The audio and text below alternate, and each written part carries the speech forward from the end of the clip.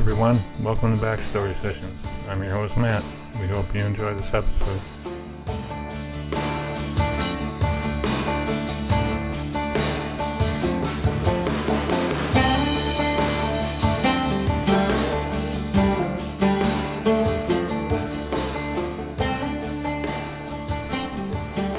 Hey everybody, it's Kat, and I want to welcome you to this episode of Backstory Sessions. I'm joined today by my co-host, Matt. Hey everyone, how are you? Hey Matt, guess what we have today? A guest that we actually both have a connection to. That's right. Sort of. Yeah. Yeah. Do you want to share that connection, or? I'll let you tell that story. Well, Love and Jello, of course. The book that we put out last year. Now It is last year, actually. I remember it well. Yeah, well, so you remember we struggled with the cover and like what we were going to actually put on the cover. Yes, and, I think we struggled with a few things, not just the cover. Well, one could say that. I thought I know there was the only thing I was struggling with was the cover. Okay. We'll leave it at that then. Yes, well, because I knew it was in capable hands otherwise. It was written very well. You did a great job there. Thank you. I didn't really have to worry about too much, but I did worry about the cover because, for one, neither of us are artists. That is true. Would you say that's like a fair statement? Well, I mean, in my defense, I do draw pretty well on the computer. I just can't draw like freehand stuff, or I'm not artistic in any way, shape, or form that way. Although I do make pretty good stick figures. Well, and so, if you want to go there, I'm really good with some, circles and arrows and box, shapes, I guess. Yes, I've seen your notes. Yeah, so but we felt like that really was not the cover that we were going for. So yeah, something a little more was needed. Yeah, so we ended up calling upon our guest today, who actually does have a lot of experience with designing covers, and the cover that you now see on Love and Jello was designed by John Patrick Robbins, who is our guest today. So, I was like really happy with the cover from the first time I saw it. Yeah, as was I, for sure. And I think the amazing thing is like you just had to sort of have a conversation with him and tell him what the book, a little what it was about and the feel that we were going for.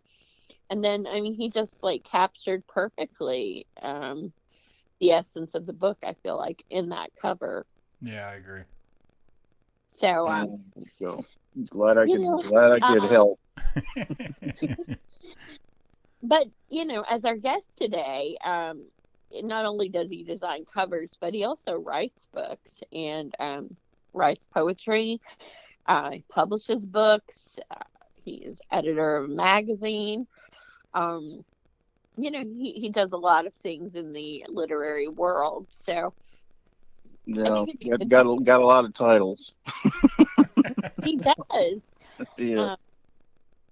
So, I think it'd be a good time to welcome our guest, John Patrick Robbins. So glad to have you on Backstory Sessions. Welcome. Well, thank you, Kat, Matt. I'm glad you had me on you're having me on the show. I really do appreciate it. And yeah, I did do the cover, so that's for y'all's book. Once was an outstanding cover. Really did enjoy doing that. So yeah, I'm just glad to be on the show. Thank you for having me. Well, a lot of people before we get into your story and your new book that you have coming out. Well, that is actually out, and we're going to talk about today. But uh, people guess they always like want to know who is on the cover, and the top runners so far in the poll are Judge Judy and Bernie Sanders. So, do you want to leave that a mystery, or Yeah, I mean, you can leave it a mystery. I mean, I know both of them, of course, because being in the writing world, I just run into them on a regular basis. But no, I think it's probably better to leave it to a mystery because I all probably right? couldn't Well, tell you either. I tried, listeners. I tried to, get the secret of who it really is, or is it really Bernie and Judy? But at any rate, let's talk about your cover. You have a new book out just this month, actually, which is great, and we're going to talk about it in a lot of detail. But Death, Rattle, and Roll. First of all, where did you come up with that title? That's pretty catchy and quite interesting. Well, as much as I do covers, I'm definitely known for titles, and because I've also titled other people's books at the press, my press, Whiskey City Press, and you got to have that plug in there. Way. Yeah, no, I had gone through a lot of things. I mean, it seemed like the only thing that hadn't happened during this book, I didn't get hit by lightning, but I'm holding out. I think there's a storm out, so after this, I'll probably go out there and aim for that one. But I kind of seemed like everything had it seemed like everything was trying to kill me, basically. So that's why I titled the book. I love making titles. What I do is a lot of times I'll come up with a title. Then I start working on covers, and I just do that for fun because I'm very weird. But that's how I came up with Death, Rattle, and Roll, because like most of my books have those kind of different kind of titles. But and then the cover came along. I was just doing different mock-ups of it, and that one just hit, and I really, really, really dug it. So if I like it, usually I do notice other people kind of, because that's the thing that's going to draw you with a book, anyways. I mean, of course, the writing, that's important, but that cover is the first thing you're going to see. That title and that cover. So you got to make them pop. And so I always seem to deliver in that category. Well, that is true, and that's why I kind of wanted to start before we got into, what the book is about, and some things about the writing of it. A cover and the title. Those are the first impressions, so to speak. And so your cover, which the listeners are going to be able to see in our Facebook group, it's beautiful. A haunting kind of image, makes you, I don't know, kind of sucks you in, makes you want to know what the book is about. That's the impression I have, but it's very artistic. Like some book covers that are like really just so crowded and just so much going on in them that you just like don't even notice anything about it. It's just like you pass right on by, but this one like stops you. No, I appreciate that, and yeah, that sometimes I'm not trying to pick on people, but sometimes when you see people that are probably, I think it seems like to me the cover is the last thing they thought about, and that's kind of slapped together, and it really does pay to get yourself a good cover. And but yeah, that cover in particular I'm really, really fond of. It's some of my best work thus far. I'm not done yet, hopefully. Well, that was a great cover too. I love all my covers that I do, but So are you artistic? Matt and I were talking about the talents that we have and share in drawing and such. Where does yeah, cover does that come from for you? Where's the cover come from? I mean, like the ability to design covers. Where do you get that talent? A lot of that I credit to my family. My grandfather was an artist and sign painter. He also had a column in the paper, local paper, and was a head of Chesapeake Art Guild. And my mother also is an artist, a really incredible artist. And so it's kind of like it runs in the family. And where they did sign painting and stuff like that. For me, that's what it's like a continuation. I'm not a sign painter because number one, I'm afraid of heights. So, you know, you don't want me up anywhere high. I don't have good, coordination. But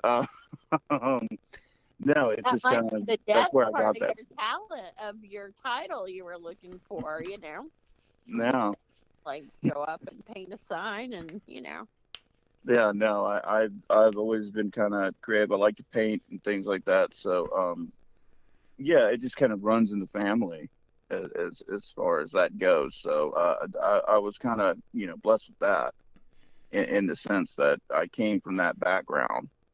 So when it comes to covers, it's just like I said, it's something I do to relax. Once it's kind of strange, but it just it's what I really love to do. I love to write, but writing can be extraordinarily stressful, especially the editing side.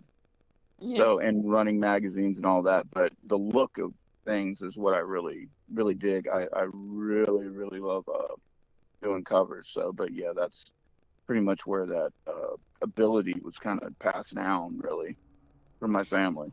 And that's really interesting, because I do think it's it's a talent, it's an art form of its own, that people, just like you have a gift for writing, some people have that gift, others may have, a gift for the visual part of it, which, as you said, is generally the last thing um, that writers will do is look for the cover, but it's the first thing that people, customers, readers will notice. So, kind of walk me through your process for Death Rattle and Roll of choosing the cover. So, I mean, so you've written the book. I'm assuming maybe Mm. you've been thinking about a title since you design titles. Maybe you've been thinking about the cover all along. How does that work? Like, take us through the process of how you come up with it and decide this is the one. Well, with this one in particular, I had it's like a lot of things I do. I had the cover and the title way before I had the book. Okay. So I'm like the polar opposite. A lot of writers, because I do, fiction, poetry, you name it, I've probably done it. Um, a lot of writers, they write the book, and that, like I said, then it's come up with the title. And I'm the polar opposite. I came up with the title before I had the cover, of course, and then came up with the cover, and then wrote the book. It just seemed to, and it's like so many of these kind of like crazy events took place, and it fit perfectly. So pretty much with me, it's always come up with the cover first, and once I've got the title covered and that it's off to the races. Then I work on the book because it Okay. just kind of it draws me in. Once I see something, I think it does the same that it would do for if somebody sees it on the shelf. Like, hey, what's that? And so it's kind of like, it's something I have to write. Because it just looks so cool for me. Because I get excited about it. It doesn't get old for me. It's something I originally did. It was just a hobby. I thought, oh, I would, I'd never do this and make a go of it. But then when you finally start doing it, it's like, yeah, it's if you love what you do, you never work a day in your life, as they say. So. They do say that. Yeah. So, Matt, so we had Love and Jello as a title. So we did know the title. Um, that kind of, I guess, in that way we could relate, because that did kind of spark the book, because we started out kind of joking about it. Right. Yeah. And you said that would make a great title. Um, how do you think it might have worked for us if we had that cover and the title, and then you started writing the book? Well, I mean, that's a hard question because we had the title, but we also had a lot of the stories already from your Right. mother, and so the process of turning that into a book was, the main goal for me. I think I've told this story before about how when I started writing it, it was just as an exercise to see if I could do it and to see what you thought about, my writing because I had never really done anything like that before. So, um, the cover I wasn't really too sure about because I'm not artistic and I don't think that way. So, I guess if it was up to me, the cover would be probably the last thing I would think about. Yeah, so I think that a lot, if you have that skill set, I can see how it could be, like in class, sometimes I would give my students like a photo and ask them to write, a story or a play or a skit, whatever we were doing, a poem, based on, some aspect of that visual. So, I think if I had that talent, like John does, then it might enter in more to my writing process. But since I don't have that, I think that might be why we. I think if I had had the title and the cover beforehand and then started writing, I think Love and Jello would have been a totally different book. But I don't know. It's hard to say. Do you think Judy and Bernie would have been characters? I don't know. Well, Death, Rattle, and Roll is a look at life's often darker side, but with a dash of humor. So, John, would you say that's how you characteristic of you? Um, well, anybody in reading my work will always know I kind of blur a line. With my work in particular, it's always dark. There's always dark humor in it, and but it, my books are really a mix. You can't really categorize them in the sense that that's the one problem I've had with my writing is that because like I said, I publish in different forms, so I mix it all together. So you're not just getting an atypical, and that's not knocking other like poets or fiction. Right? You're not getting a typical book that you're getting a mix of both, which is a lot different and different kind of experience. So it's definitely I write to entertain to a degree, and then to another degree it is deeply personal. I mean, it's just kind of a mix of everything. As far as it being dark, yeah. I mean, life can be dark, and most of my work is like that but then again, it's not like to the point like God, people kind of wishing I wish this was over. It's not misery. I'm not like Morrissey or something. you know, it's always tongue in cheek, and there's just I've always said with my books, I'm really happy that people can kind of open up to any point in the book and find something. There's something for everybody in there. If there's not, then you probably don't like writing, or you don't want to be entertained, or you just like, man, don't like me. Once it's fine, they bought it anyways. No refund. So tell us about this book. What is in this book if we opened it to any random place? What is this book? This book it says, wow, this guy is really messed up. No, it, you know, it's it oddly enough, it took on it started out way more humorous and then ended up taking a much darker turn. I had just following up my book, The Still Night Sessions, once was, that was based on a very different experience. That was, a very bad place for me mentally and in life. And I kind of, where I was doing these just straight humor books that were more entertainment. Still Night was completely different that was going through a bad experience, a suicide attempt, and then once I failed that because I'm talking because I'm not a ghost. And I might be recording though, you never know. But and then so following that book up, and how do you follow such a deep, heavy book up? Well, you follow it up with something that's completely almost different than that one. So it's like it's a fun experience. It's dark, but it's with my books, like I said, they're experiences. I always look at my books almost like music, like albums. And that's probably why I'm so insane about covers too. Uh, I like them all to be a different experience, and this is it's good that it'll be coming out in October. I'll put it that way, because I do write in all sorts of forms. There's horror in there, there's humor, there's straight fiction, there's relationships, it's usually always the kind of bad side of relationships, but that's okay. And there's plenty of cocktails in between, so we can all have fun. So was the book coming out in October? Was that planned because it's good for marketing too?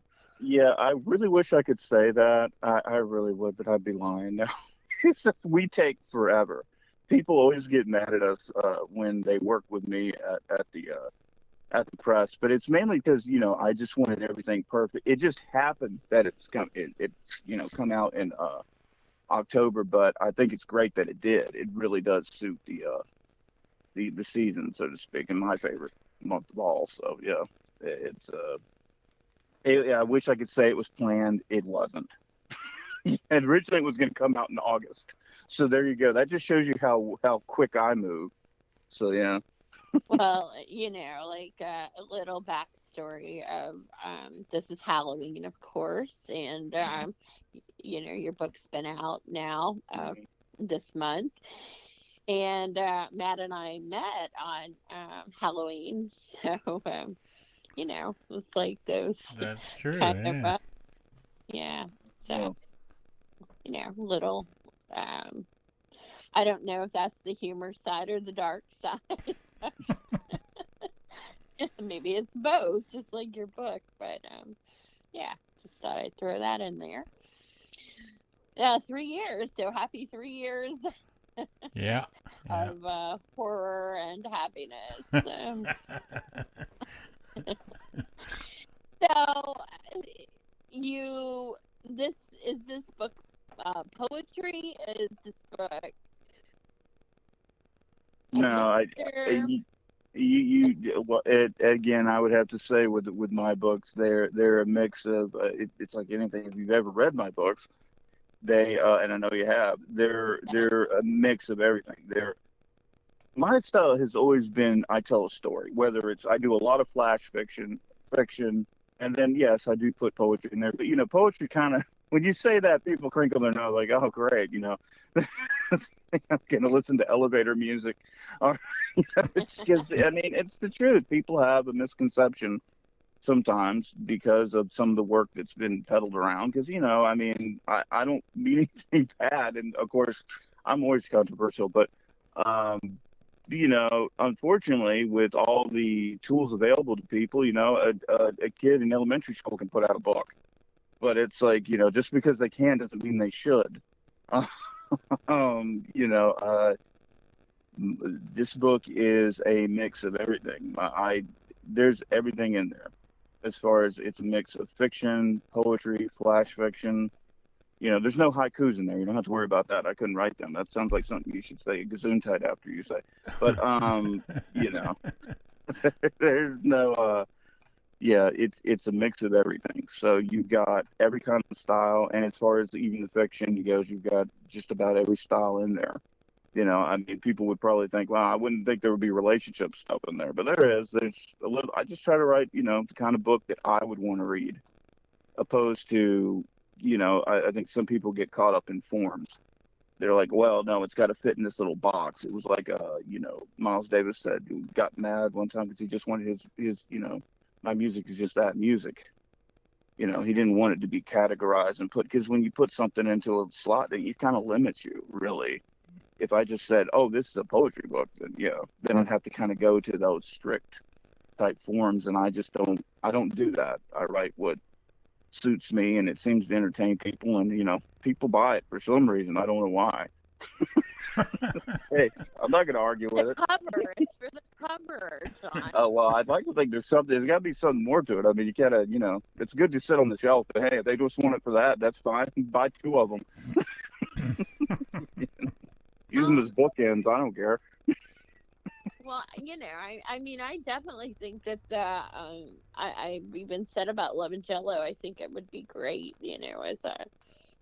as a piece of art hanging on the wall or that kind of thing. I mean, in this cover for Death Rattle and Roll, I also think is very, just very beautiful, very stunning. So, I guess knowing that you put a lot of your life experiences or feelings into your writing,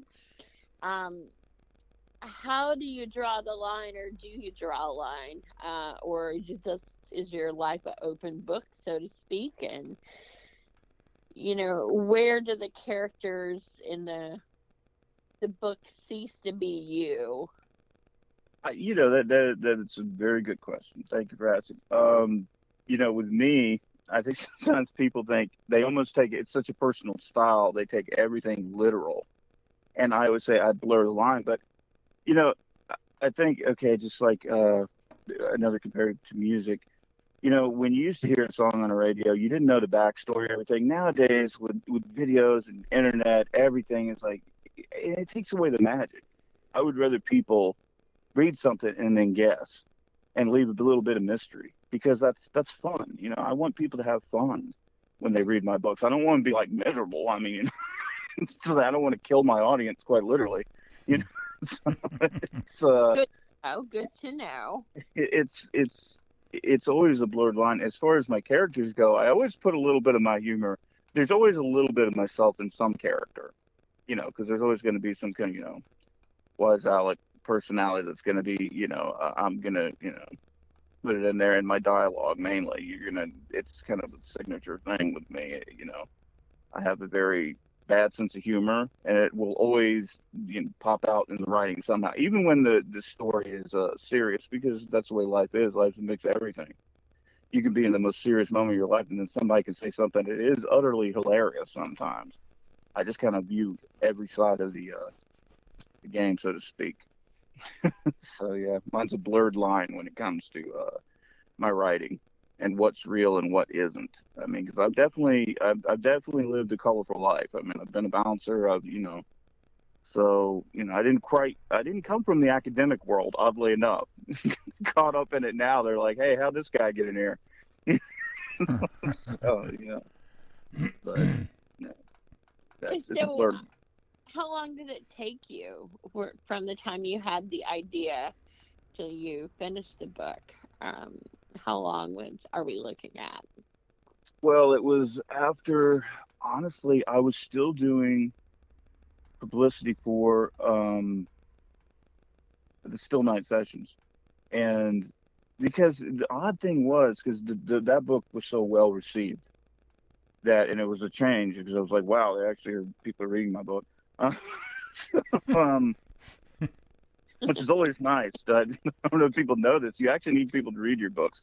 But that was so well received. Automatically, like, the pressure was on to, how do I follow this up? And this book was probably written the fastest, but I'm always writing. So it's like I had a bunch of material. Then you just start going through it, and I would say time frame, I guess, really, it started from March till, obviously it wasn't a very long time. It was a very quick book. It was when I started writing it in March, and I was still doing publicity for Still Night. And and then some other things happened, and I was just like, this is crazy. I got to hurry this up. So I didn't rush it by any means, but this flowed together really well. And that's one thing I will say that I learned from Still Night, to just if I was unfiltered before all this, then yeah, tremendously. I have absolutely no filter. Once can be good or bad. I'm being very good right now, so you're lucky. You're catching me on a good day. Well, we thank you for that. Yeah. Yes, we are. Um, so what was the hardest thing about writing it? Um, uh, yeah, that's another good question. I for years I'd had my because a lot of people think I'm not my publisher. Uh, my good friend who works at with me at the press, I'd kind of given up and wasn't going to do anything, and then of course he got me to do Still Night. And as far as Death Rattle goes, the hardest thing in this book, he had always been asking me to write about my father, who passed away when I was 3, and I'd never done it, never could really, and that's probably the most difficult thing in writing about him and addressing that kind of gap you have in your life when you don't even have memories. And so yeah, that's the most difficult piece in the book that's actually in there. That of course is 100% my life, obviously. you know I don't impersonate John Patrick Robbins, I'm actually him. So it's like, that was the most difficult part of the book. So yeah. So, having done that, Mhm. how do you feel about it now? Like, uh like it, look it back on that section. it's always difficult sometimes, when you write and you're so open about everything, because I am to a degree an open book. But it can be a, just like an open book in an open bar. It can be a good or a bad thing. O- It's Open bar it is always good. oh yeah, that's what I mean, exactly. All right now. But for me in some ways it was refreshing. At the time that I did it, it's still difficult. It's not something I really wanted to share. I shared almost everything with the page. That's one thing I kept for myself. And I just decided, I'm gonna do it. I'm gonna try. And then I ended up producing a piece. It's a poem, of course, but about him. And you know, I don't know if you'd even want to call it a poem. It could be a piece. Well, I write prose anyways, but it's uh it's the deepest and probably the one that will stand out, I'm guessing, with the book, with people who do like my work, because I think they kind of like that really deep, personal type stuff. And Yeah. I don't know why they do. So yeah. I think because it seems real and like it's a connection to the writer. Um, at least for me, I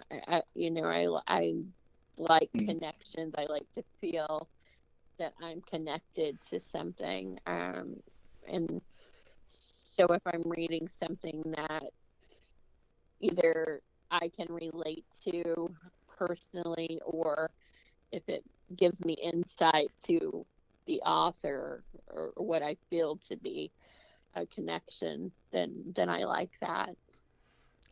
John, Yeah. I agree with you on, like, you know, I know when we're when we're going through the process of editing on Unstoppable, which is, pretty much about me and different events Mhm. in my life. It was really hard to, like, draw the line of where, what was too much, and do I really want to put that out there, and that sort of thing. So I know it's a struggle to, you know, like, oh, no, I don't want to say that, or do you start thinking about, like, oh, who's gonna read this and that sort of thing, and Yeah. yeah, so I struggled with that, and I can Um, relate to that. it definitely is. It's not easy, but it's just, I don't know, man. It's, I think when it comes to art, it's the best way. It's the most purest art, but it's difficult. If people think it's easy, then they're highly mistaken. You're not, because you're always going to walk that line where people, because you're putting it out there, it is going to be judged, and but people forget how difficult that is to do. Yeah. But No, and I commend you too for putting your story out there. It's not easy, man. It's very difficult, but I don't know any other way to be. I'm pretty much like a living cartoon character, so people, I just pretty good. Over majority of people that read the work, they dig being. I think some people do like when you're just real. That's the thing.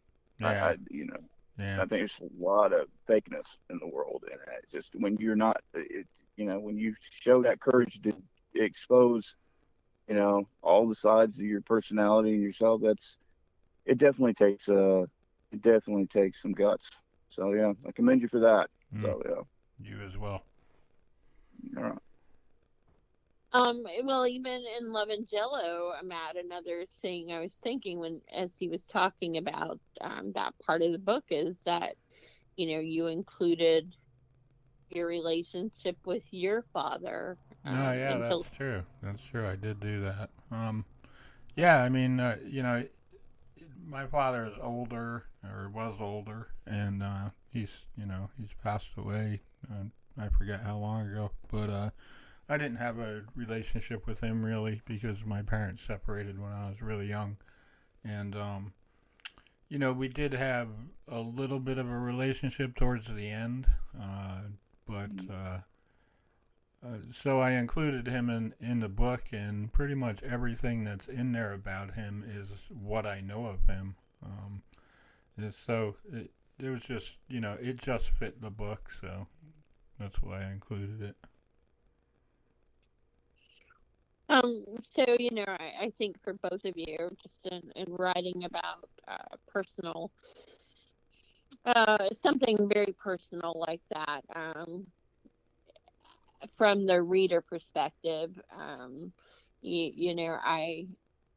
just am drawn to those parts because of the realism and sometimes even just the, like you were saying, John, about the honesty. There's, like, you just don't see the fakeness or whatever. The characters just seem real because they really are. It's those real emotions, and Mm. so even though it's difficult for the writer, I do think the reader benefits a lot. And I don't know, is it therapeutic to either of you, like writing personal experiences into your characters that are otherwise fiction? I know for me, it's definitely cheaper than therapy. you know, but yeah, not all my characters. It's not everything's going so deep. It generally I'm that way.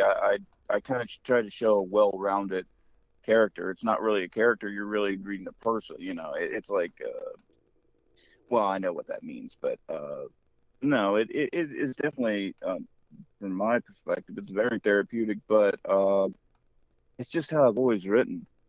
All my people that I admired the most, they kind of bled on that page. And I Yeah. thought, I didn't get influenced by, I didn't go to writing groups. And once I always tick people off and all this other stuff that I was influenced by, the best teachers I all I had to have was library card to be introduced to. And so, and, because I don't know if kids know this, but that's where they kept the knowledge back in the day. So, you Yeah, Who were you influenced by, as what did you like to read? know, what did I like to read? Oddly enough, I just kind of, I found with people like Jack Kerouac. I love Richard Brautigan. I know most people for some reason always want to go to Bukowski, but of course I did read him. Of course, I was influenced. Eddie Salinger, Ernest Hemingway. I mean, kind of I guess the stereotype that people would think, but those are just, some of my, and I know there's tons of people I'm not mentioning, but kind of mind draws a blank. The bar's not been open long enough. That's all I can say.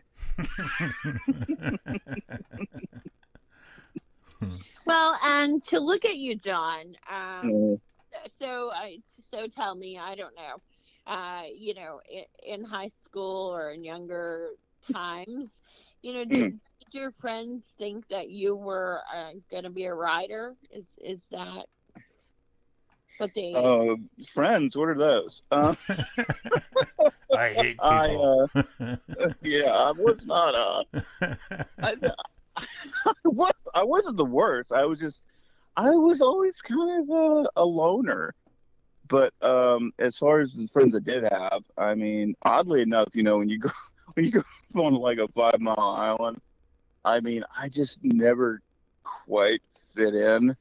So it's like I think everybody was kind of scared I would be a writer because they'd be like, oh no, he's going to tell our secrets. But no, I mean, it's like, I always knew I'd be a writer. I mean, I don't know many kids that are in elementary school telling everybody you're going to be a writer, and then you end up, I just was too stubborn to do it. You don't really want me doing anything else. I'll put it that way. Hmm. I'm an okay bartender. I'm a pretty good bouncer, but other than that, no. Like, you don't want me to be the bus driver. I'll put it that way. Well, okay, so I mean, you brought that up, and so a bouncer, Uh-huh. you generally don't look at bouncers and think, they're going to be writing a book. At least, Oh, what do you say? I mean, I'm thinking that really people, whether you should or not, like, Mhm. have these preconceptions about Oh. one's gonna probably be this, or this one's, like a bouncer, maybe it doesn't look like you would be that deep, like, Oh, I know. Thank you. That's so nice, Kat. I thought we were friends. I know, it's like I probably like eliminated a lot of our listeners. It's like, yes. If you look like me, you're not probably going to be deep. And yeah, no. I mean, I get it. It's funny. Okay, there's one thing I could definitely tell you. I remember because I mean I've done a lot of things besides and most of them were legal. But Good. I remember I was framing houses one time, and one of my buddies, and we were sitting around having some beers. And that's going to shock people because I'm, well, they always wonder if I'm sober, what's wrong with me. But once I'm being nice today, I don't know why. It's just bad weather, I guess. Anyways, I was sitting around with my buddies having some beers, and I remember he had heard from my boss who knew because I told him, I said, yeah, man, I forgot what I picked up a book or something on it. It was like the Writer's Digest or whatever. It was a listing of markets, and I was like looking at that during my break. And then my one buddy, we were having beers, is like, man, what is this? You being a writer? Like, just because they couldn't fathom it. So it's not really, it doesn't shock me when people look at me and think, oh, okay. Those people, you go into a place, I'm just glad you're not going to rob the place. It's like, I just look naturally mean. I can't help it. You can't help the chill. But, it doesn't hurt, though, that you look like this. And then when people, think about being a critic, they kind of like, that with me, they're kind of like, I just have to shoot in that look and I look like I'll murder you. So it helps. It really helps when you terrorize the critics. That's what I can say. Now, with my the misconceptions are always bad. But I don't know. It's funny when you think about it because it's like, most people don't think the bouncer / writer, then the editor of, I don't know, 7, 8, 9, 10 magazines, print journals, you name it. Yeah. It's like a academic guy that happens to be like a nut job, Yeah. So, and it's misconceptions, Tennessee Williams looking at me, it was wild. I mean, like, people for some reason have forgotten how crazy writers were at one time, just because I think nowadays they're very reserved. And of course, in some ways that's a good thing, but in other ways it's not when it comes to art. Art should never be restricted in my mind. Of course with the decency, yes, but not like, you shouldn't restrict yourself, but Right. I don't know. I didn't mean to go on a tangent. Oh, that's fine. So, do you think that riders have a mental illness, and that's what makes them good riders, or? Well, that's a great question. I know I certainly do. I can't speak for everybody else. I think we do have something in us. I mean, you got to think about what. I think a lot of writers are really great at observing life, not necessarily living it. But I like to pride myself that I'm good at both. So I like to party, but you know, I couldn't I tell. have a good. I know I have a good time, Matt. We're all. I love the open bar in the green room, by the way. Thank you. There you go. You know, no.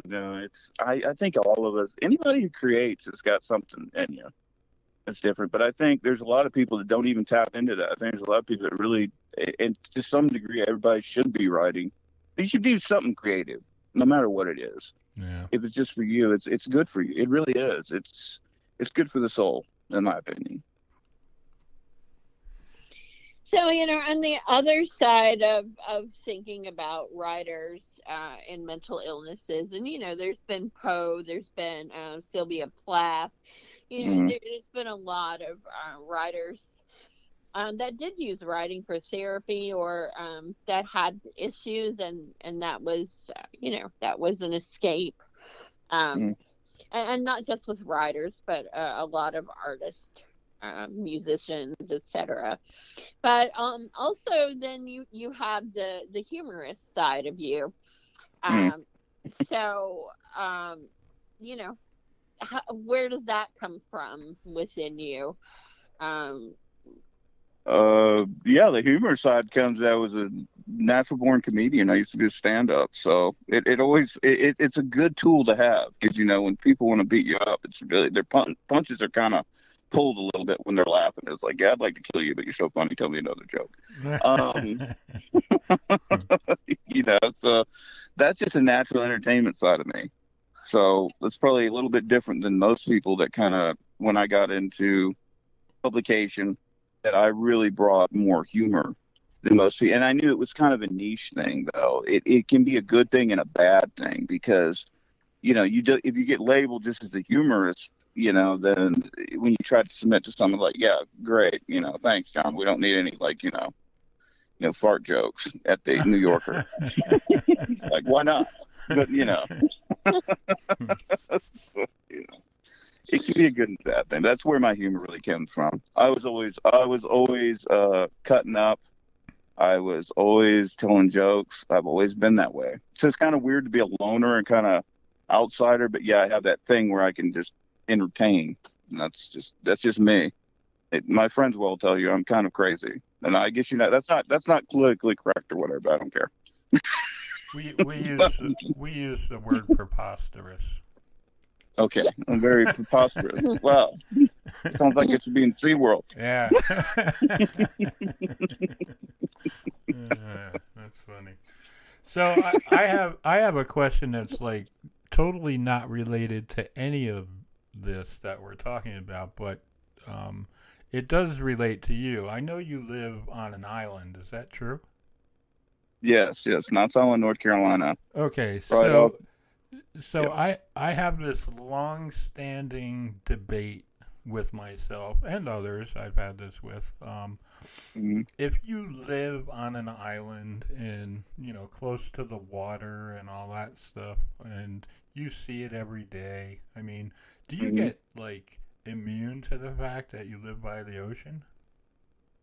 Well, I'm not. There's actually a sound between me and the ocean, but okay. You never. To me, I love the water, right? And that's the one thing I do love about this place. That's probably the only thing. And I love that I put this out and this can be heard. But yeah, it's like, wow, thanks, John. We heard your interview. You're a jerk. But it's I love the water. I don't think you ever, if you have a connection with it, it's like a soul thing. I think I love the ocean, and I love the water, and of course I write about it a lot too, because I mean that's something that's timeless. I mean, we all there is a romanticism with the ocean and the sea and everything. So, yes. Yes. Exactly. Yeah, I just was And like, I wasn't sure if like you just get like, oh, there's the beach, I'll have to go someday or whatever. no, you can never. I could never go to the ocean enough or be on the water enough. I love it. So no, for me, and I think a lot of people here. I mean, that's one. Oh, I'll say one good thing about Islanders, as they're called. I don't think you ever get tired of it. Yeah. Although there are some people here that can't swim, and I see you do see the irony in that, don't you? Yeah. I bet the thing you do get tired of there, though, is probably like hurricanes and, the threat of hurricanes and things like that. Yeah, and I get really tired that you can't buy alcohol during these times because I think Ah, when do we need alcohol more than when like your neighbor's being thrown into a tree? right, yeah. I didn't like him anyway, so I don't care. But I'm generally a bad person. So, That's hilarious. So, well, not the thought of people being thrown into a tree, but oh, come on, yeah, it is. No, yeah, all right. we all have that one neighbor. It's like we don't want anything bad to happen, but if it did, Right, yeah. like, oh, I'm so sorry. Woo! To the door's closed. So you live on an island. Is there like a bridge there? Or is it like they have to bring? There's a peninsula. There's the Marsh Causeway. There's a road that connects us to the mainland. Okay, so it isn't like they bring everything out on a boat and all that. No, Okay. no, thank goodness. No, Yeah. there is we have a connection, and I like to leave this island as much as possible. I like to be by the ocean, but the ocean is so many places. I Right. don't have to be Yeah. here. Yeah. True. So Okay. yeah. Yeah, I was just curious about that because, like, it's always something that I wonder and struggle with. Like, should I move to the beach someday, or would I It get never tired gets old. of it? No, it never gets old. The storms do. The storms are that it just when you go through them and you experience them. I mean, I don't go anywhere, so yeah, So- they're a little bit interesting, and it taxes on your nerves because by the time it gets here, you hear about it so much. right. By the time it gets here, you're just ready for it to do whatever it is, and then when it's finally here, you think, "Man, I really wish this wasn't here." Yeah. Yeah, I can imagine. Yeah. It's just it's part. I think it's like anything. We're kind of used to it, but I don't know how you can be used to it because it's nerve wracking. So, but if you love the water, you're always going to love the water. It's always going to call to you. That's Okay. just my opinion. All right. Fair enough. Kat, bring us back on topic. And Good so, question. I like that question. Yeah. So, yeah. So you use location, Mhm.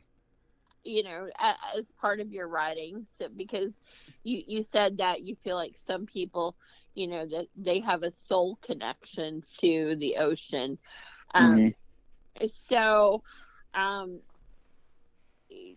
how would you use the ocean, for a funny story, for instance? How do you use it for humor? That's usually when I take my neighbor out fishing and he doesn't come back. Very enjoyable to me. Okay. I don't know what happened to Larry. He was there. I don't know.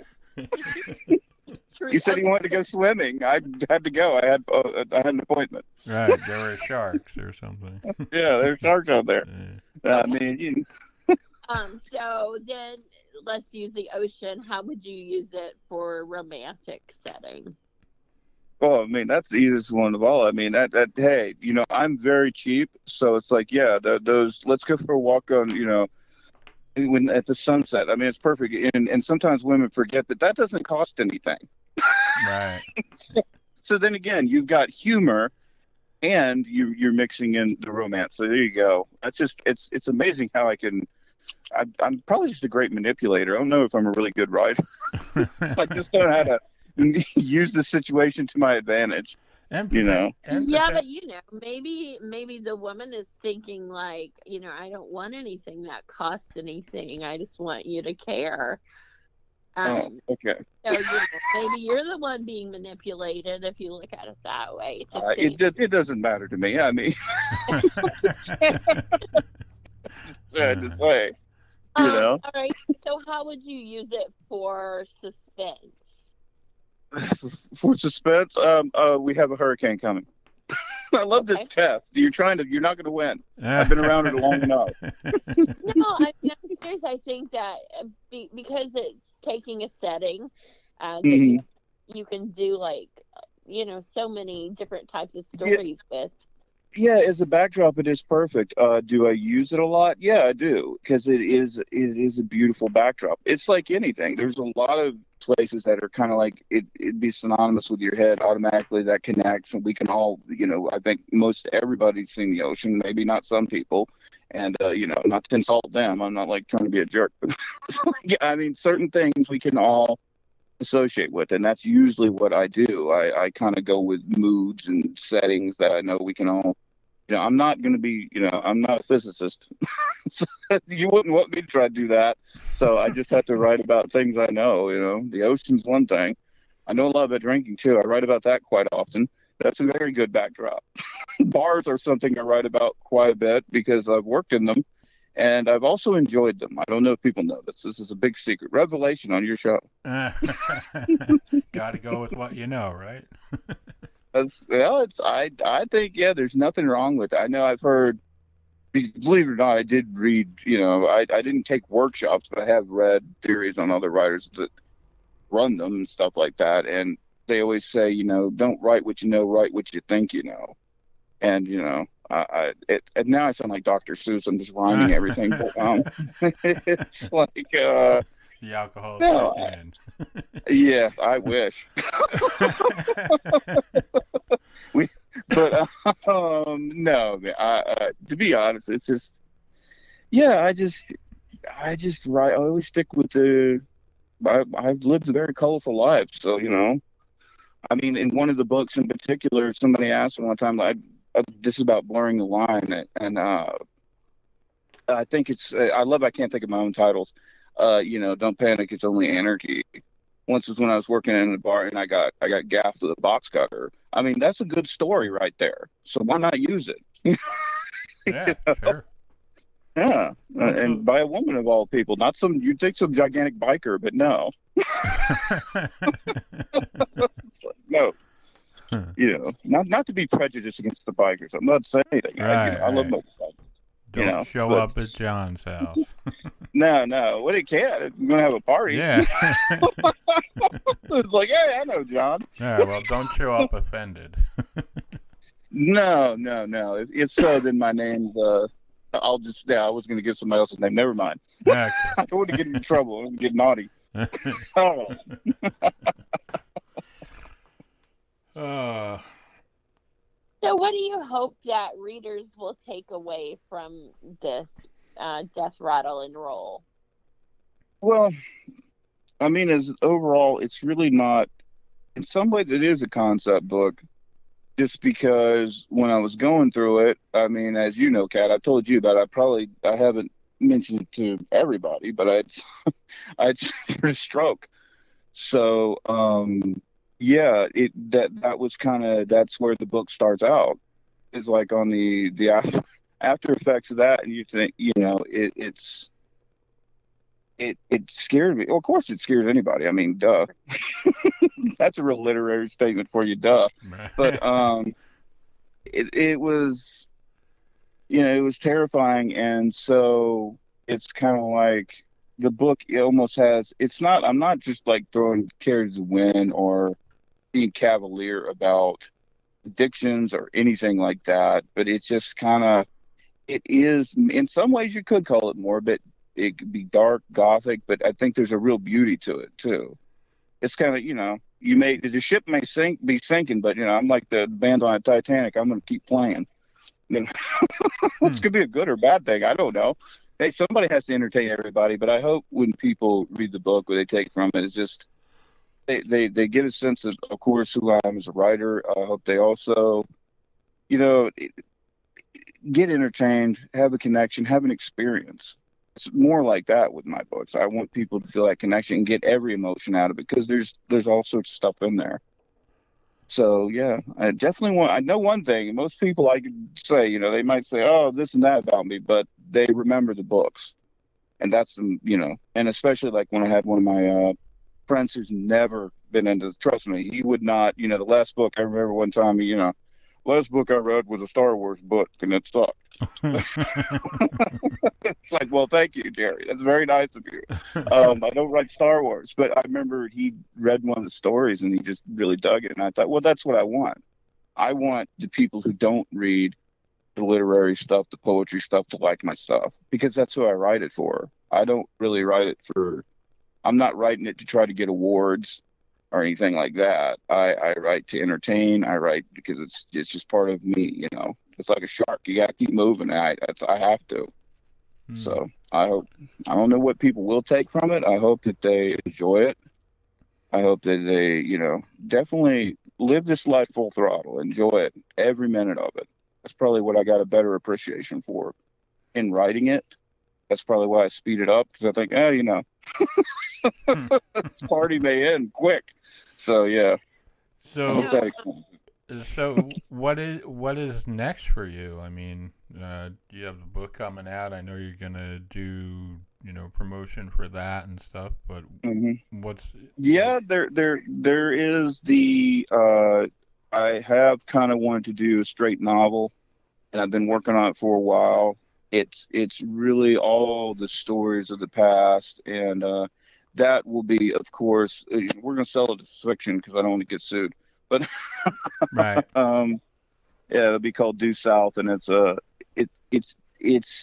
of those books that's really difficult to write. Again, it's going to be very difficult because it is my story, really.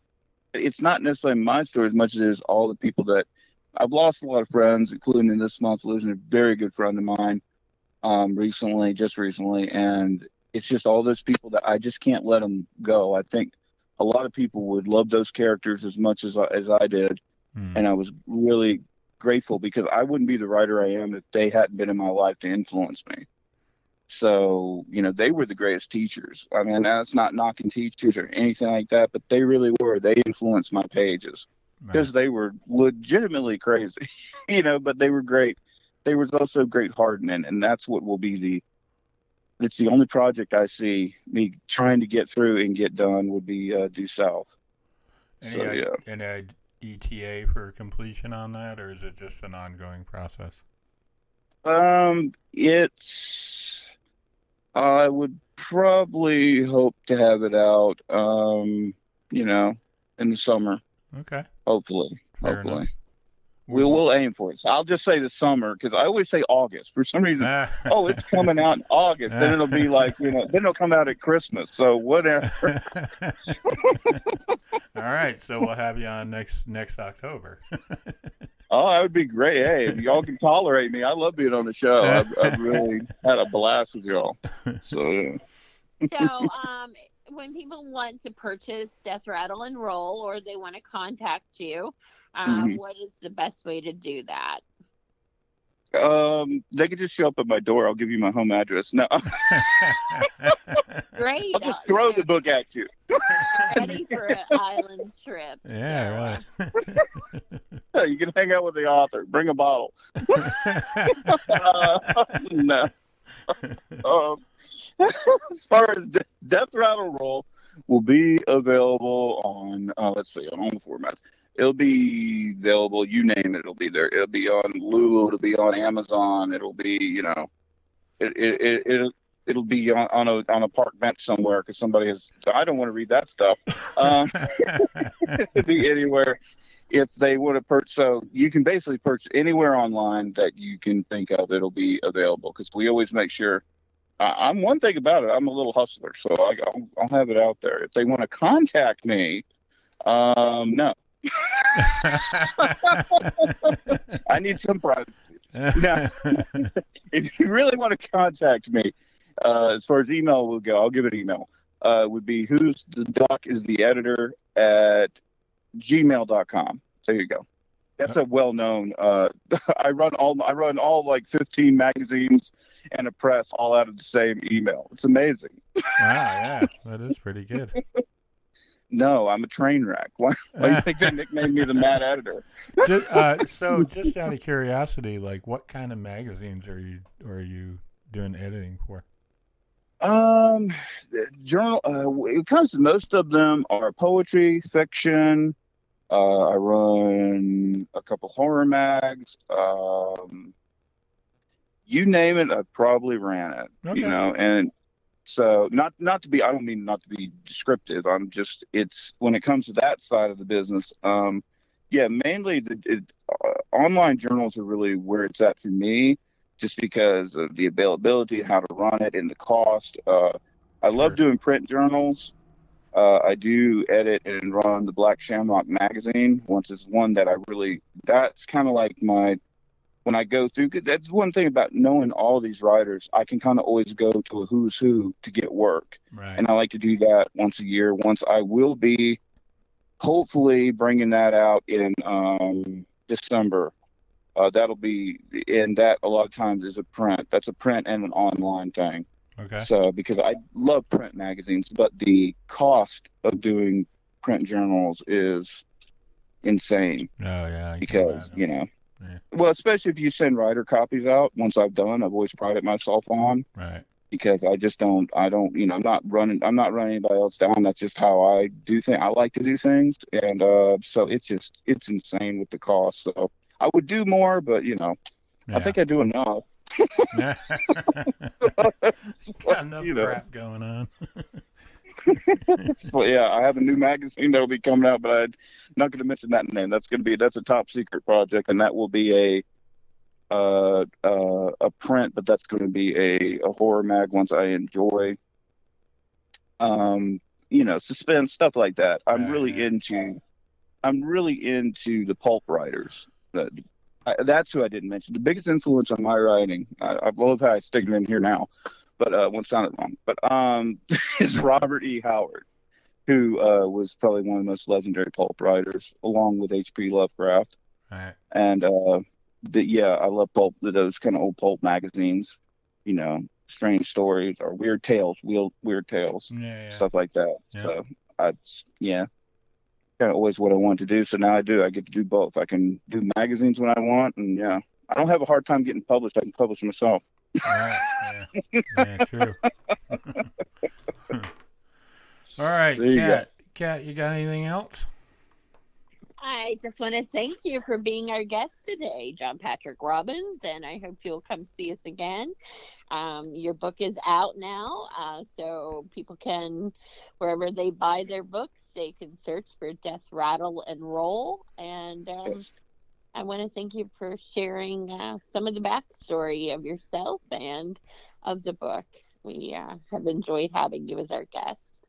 Well, Matt, Kat, I really, I like how y'all name rhyme. This is great. I'm going to change my name to Pat, so we can do, this would be the greatest show ever. I really love being on the show. Already, Patrick. There you go. I'll just shorten it. Yeah, okay. No, I really love being on the show. Cool. Yeah, I love being on the show, and I thank y'all for having me. I really do appreciate it. And we appreciate you coming by and talking to us. And we will do this again because it has been fun. There you go. I'm sure we can find lots more to talk about, and we will do that in the future. But again, thanks for coming by and chatting with us and telling us about your new book. And we look forward to reading that very soon. So with that, we will end this episode, and we thank you all for listening, and we'll talk to you soon. Take care. As always, if you have any questions, concerns, or comments, you can send those to Kat at iWritePlays@outlook.com, or you can write to me at backstorysessions@gmail.com or Matt at level11ventures.com. Thanks for listening, and we'll talk to you soon. Take care.